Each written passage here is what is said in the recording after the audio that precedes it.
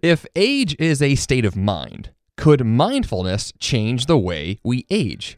Find out next on Live Happy Now. The ancient Greeks defined happiness as the joy you feel moving towards your potential. To think about positive psychology, it's a science, and it's actually younger than the internet, believe it or not. We're all looking for the same thing, and that's a way to bring a little bit more joy to our day. Join us as we look at the many different paths that lead us to that happy place. This is Live Happy Now. Hello and welcome to Live Happy Now. I'm your host, Jeff Sanders, and want to thank you for being here today.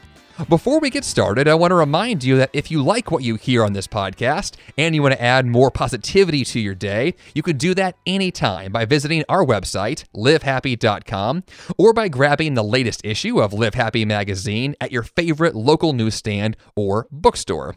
This week, we're talking with Andrea Brandt, a psychotherapist, speaker, and author with nearly 4 decades of experience. Although she is a pioneer in the treatment of anger issues, she recently began going in a new direction to look at how we can age better. Her latest book, Mindful Aging, Embracing Your Life After 50 to Find Fulfillment, Purpose, and Joy, looks at how we can all age more mindfully. And Live Happy science editor Paula Phelps talked with Andrea about how to bring more joy into our lives. Andrea, I really thank you for joining us today. This is such an important topic, and I know it's something that a lot of our listeners are looking at every day. Good. Well, I'm glad to be here to talk to you, Paula.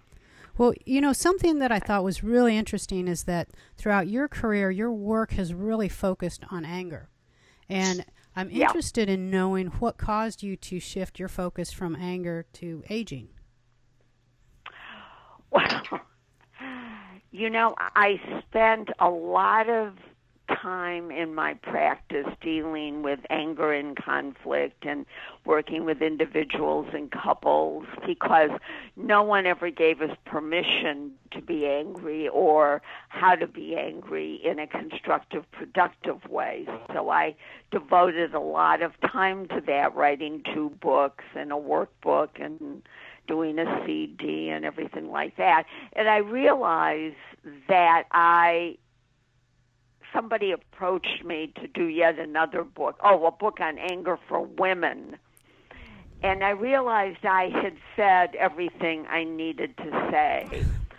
But what I was seeing that kind of overlapped this time is I was seeing a lot of people in their 50s, 60s, and 70s that were feeling kind of irrelevant, like feeling like they couldn't do certain things because they were just too old. And of course they weren't too old, but that was the belief they were buying into.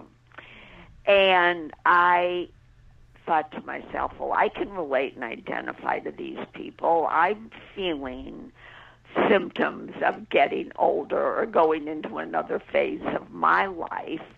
And I thought about it in terms of my own family, which was a very matriarchal family, and they produced and thrived well into their 90s. Oh my gosh, that's good genetics. Yeah, my grandmother was 98 when she died, and at 92 she got divorced for the second time. She didn't want to waste time. When I said to her, I said, why on earth are you doing that? And she said to me, he just holds me back, Andrea. And she was 92? And I thought, 92, she had 6 more meaningful years. I thought, okay, who am I to tell her not to do this?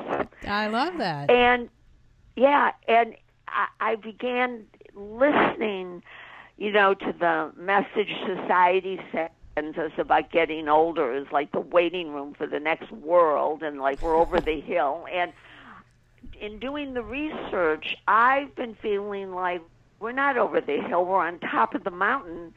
And the reason that we have to change societal messages about aging is that we're all living longer and we're healthy. Right. It's kind of like the longevity bonus, as I call it.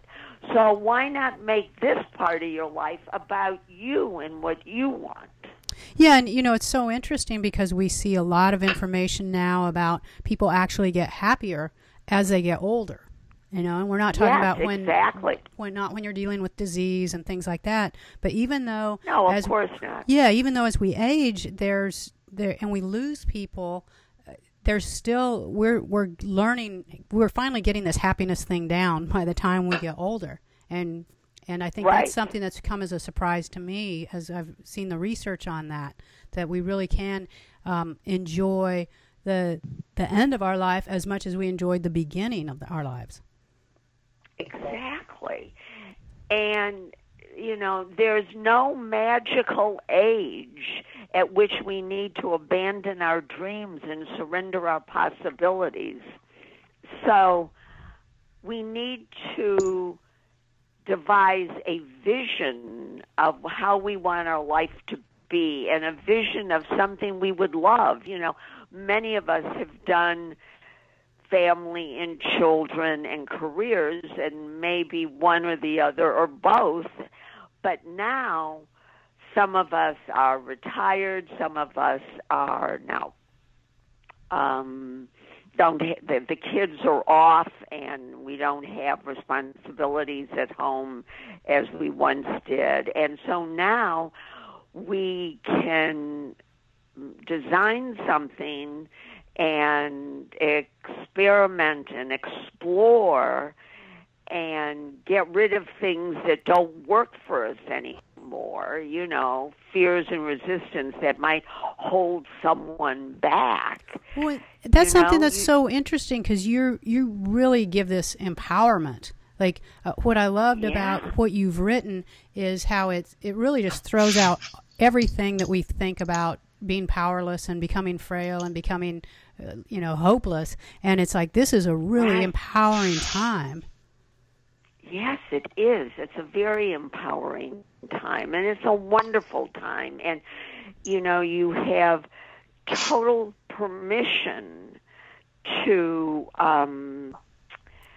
have life as you want it, and if you're not doing it now, don't waste any more time, because I remember reading many years ago, and this had an impact on me, boy. What's her name? Joyce McDougall, who was a psychoanalyst in Paris, said that people spend most of their waking hours in denial about mortality. They go through life as though it's going to go on forever. And guess what? It's not. Uh-oh, spoiler alert. Yeah. Spoiler alert, it's not going to go on forever. So you need to really live your life with more intention. Well, and that brings me, the title of your book is Mindful Aging, which is a great title because it makes me go, what's that about? And I wondered, first of all, what inspired you to approach aging from the standpoint of mindfulness? Well, I think mindfulness is an incredibly strategic skill that gives us so much in our lives, because firstly, it says, slow down.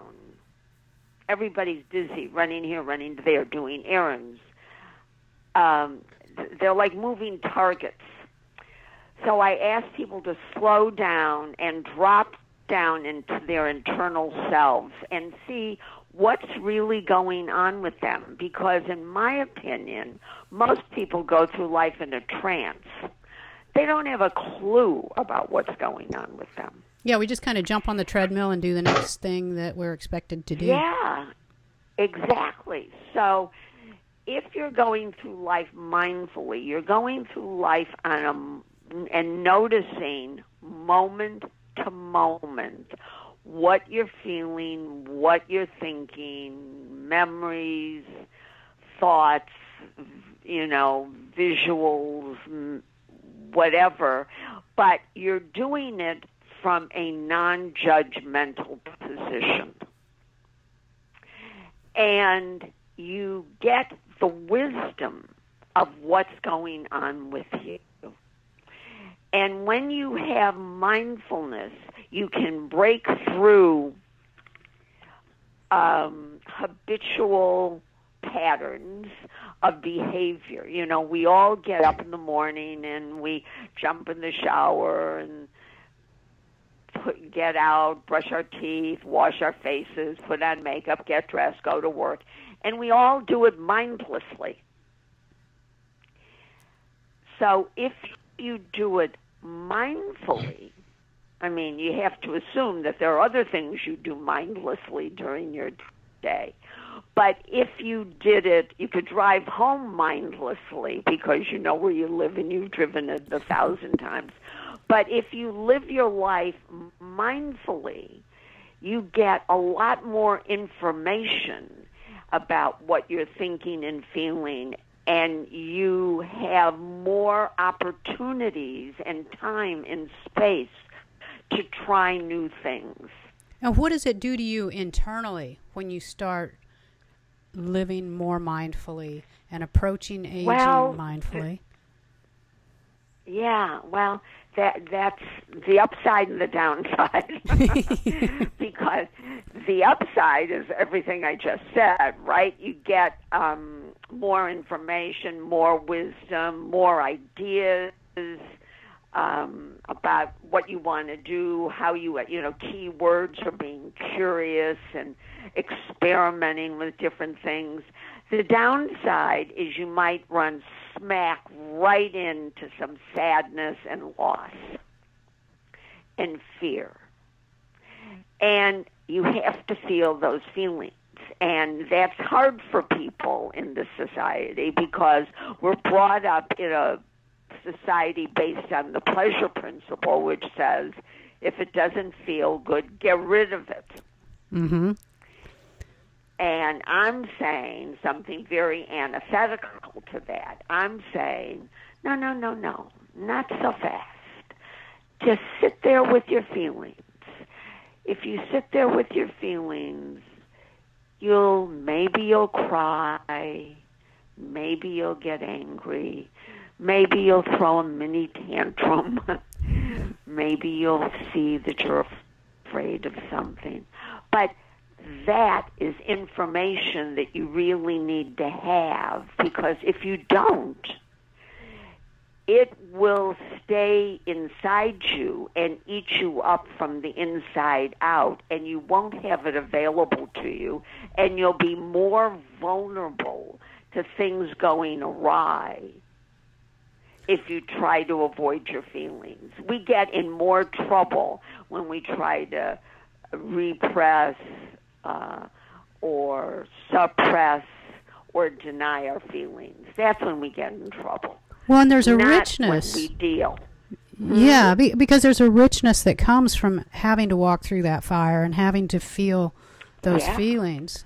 So if you're able to do that and you come out on the other side, there's a depth and an appreciation for life that you will not have if you didn't feel those. Exactly. Yes. And, you know, some of the things that you need to embrace in the process of aging is by doing all this that I've just said, you get to tap into your authentic self and discover all kinds of things you might like to do for yourself because it's your time and it's your life. And you can get people's voices out of your head. You know, you mean all the ones that are saying that we can't do something or we're too old for it? Right, exactly. You know, the ones, the self-talk. I'm not good enough. I'm too old. I can't do that. When doing research for the book, I ran across all kinds of people. Some woman started pole dancing at 59 years old. That's amazing. No, I was going to say another man started yoga in his 80s. And I bet they just lit up. I bet once they discovered those things that they just, it renewed them. Take this on. You'll do things that will make you feel healthy and good about yourself. You know, there's that famous saying that says, sing like no one is listening, and love like you've never been hurt, and dance like nobody's watching, and this is the time to do that. That should be your goal. You decide what makes you feel healthy and happy, exercise, eat well, not because you want to be just fit for someone else's idea of attractiveness, but because it makes you feel good and strong. Right. And we shouldn't let societal pressure dictate how we should dress and behave.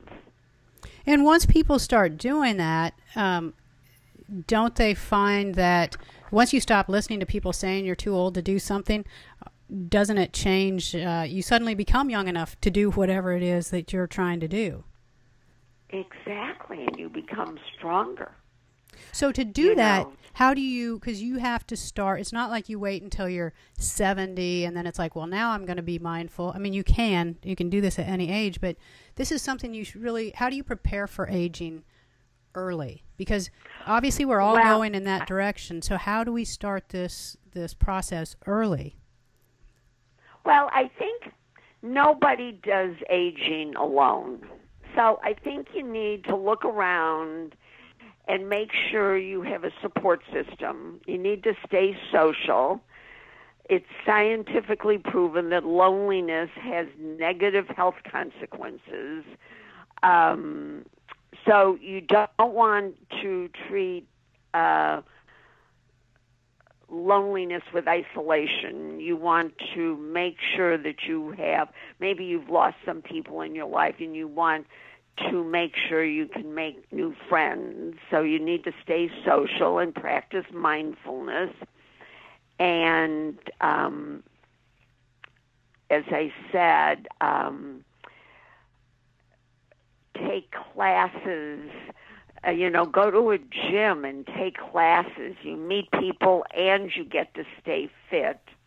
They were talking about just practicing mindfulness reduces brain shrinkage. And it lights up new areas of the brain and keeps that. So we think of mindfulness as something that we're doing just to feel better or to lose anxiety, but we don't realize like it is actually helping us preserve our youth and keeping our brain healthy. Right. Exactly. So what is for you, what is your favorite way to practice mindfulness? Because there's so many ways that we can do this, and everyone has their own type of approach that they like. What works for you, or what have you found to be most effective? What's most effective for me, firstly, because I teach it and practice it. I pretty much practice it all day long. I'm mindful of me when I'm sitting with a patient. I'm mindful of what their body language is telling me. But my favorite part of the day for doing it is doing it and at the end of the day where I just bring myself down and get inside my body and see what's going on, because if something's going on with me, I want to know it before I get ready for bed, because if I get ready for bed, I'm going to be up all night not being able to sleep because of this. And if I'm having any kind of trouble, I'll put on a mindful meditation, I'll walk through speaking meditation that will put me to sleep, and in a mindful way. It'll take me through breathing and letting go of the breath and holding the breath and counting to 3 and everything like that. So my favorite part of the time is later in the day. Yeah, and you bring up some really good points with the way that you practice mindfulness, because I think sometimes we hear mindfulness and we think, oh, I've got to go, sit cross-legged in a perfectly quiet room and do a mindful meditation. But that's really not what mindfulness is about. Not at all. You only have to do it 15 minutes a day in order to change your brain. That's amazing. That's what a great investment. Really? Well, there's something else I wanted to ask you about, is because we do live in such a youth-oriented culture. And so how do we, as individuals, kind of overcome that and change the way we look at aging within ourselves and within those around us? Because I think that sometimes holds us back, that we have these perceptions both for ourselves and for those around us of what we should do and what we can do. So how do we get past our own little mental obstacles about that? Well, firstly, I think that you need to know that there are words that I use with clients and with myself that help me and help them. And they're words like curious. Be curious about what it is you want to do. Maybe you're not agile enough. Maybe you need to work on your abs more. I don't know. But if you're curious about whatever it is you want to do, and then experiment. Experiment with different things. If you want to be creative, try an art class. A patient told me yesterday he signed up for an art class online. I said, I can't think of a worse idea. Why is that? Because online, you don't have to interact with anyone, and this one has trouble interacting with people, and you're going to be alone.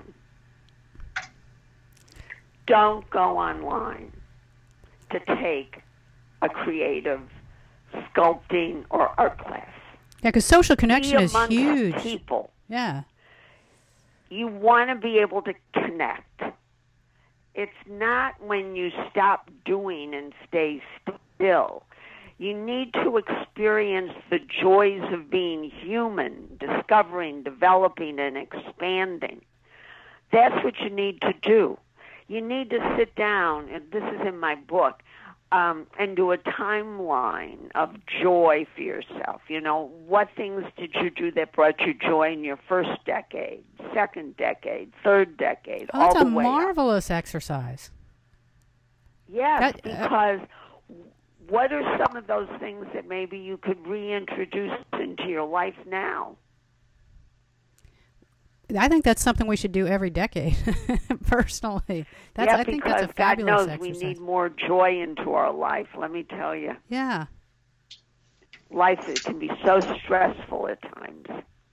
Well, and let me ask you, too, if, say for someone who is physically challenged as they get older. I think I've got a 90-year-old friend, and she has a lot of spine problems, and there's a lot of things she's not as mobile as she would like to be, and she stays active, going to a book club and keeps her mind busy.